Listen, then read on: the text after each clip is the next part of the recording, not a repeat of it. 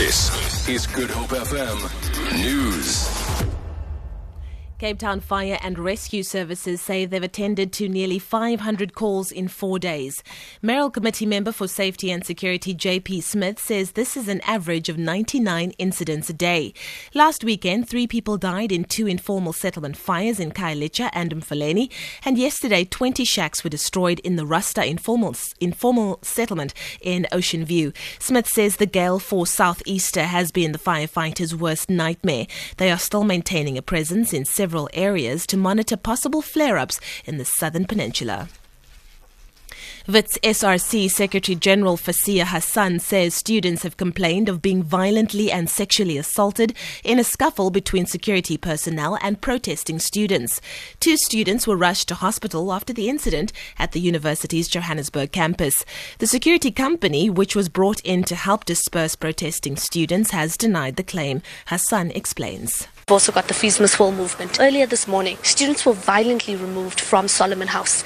Now, when they were approached, there was some form of a letter, but it was nothing formal, it was nothing signed, there was no sort of legal element to the document. Students were then physically and violently removed, and there were issues of sexual assault. The manner in which some of our women comrades were moved, the way they were searched, was violating.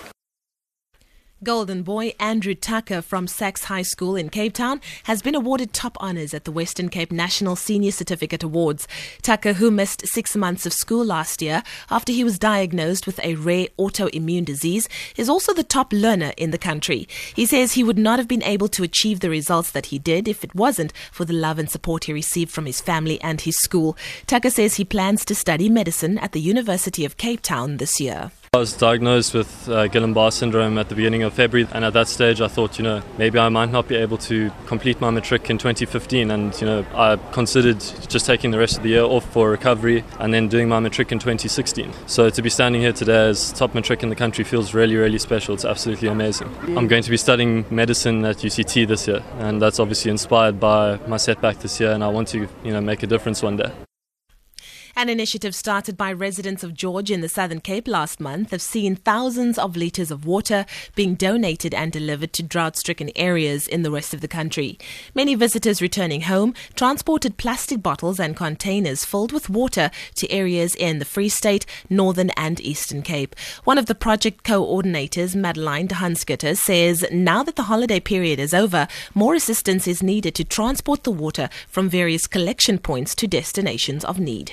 What we would love is if the people of South Africa, where there is drought and where they have no water, if they can get in touch with us.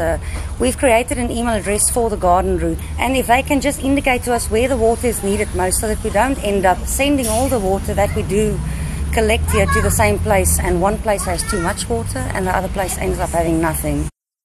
And finally, the rand is trading at 16 rand 55 to the US dollar, 23 rand 88 to pound sterling, and 17 rand 94 to the euro. Gold is trading at $1,086, and the price of Brent crude oil is at $31.70 a barrel.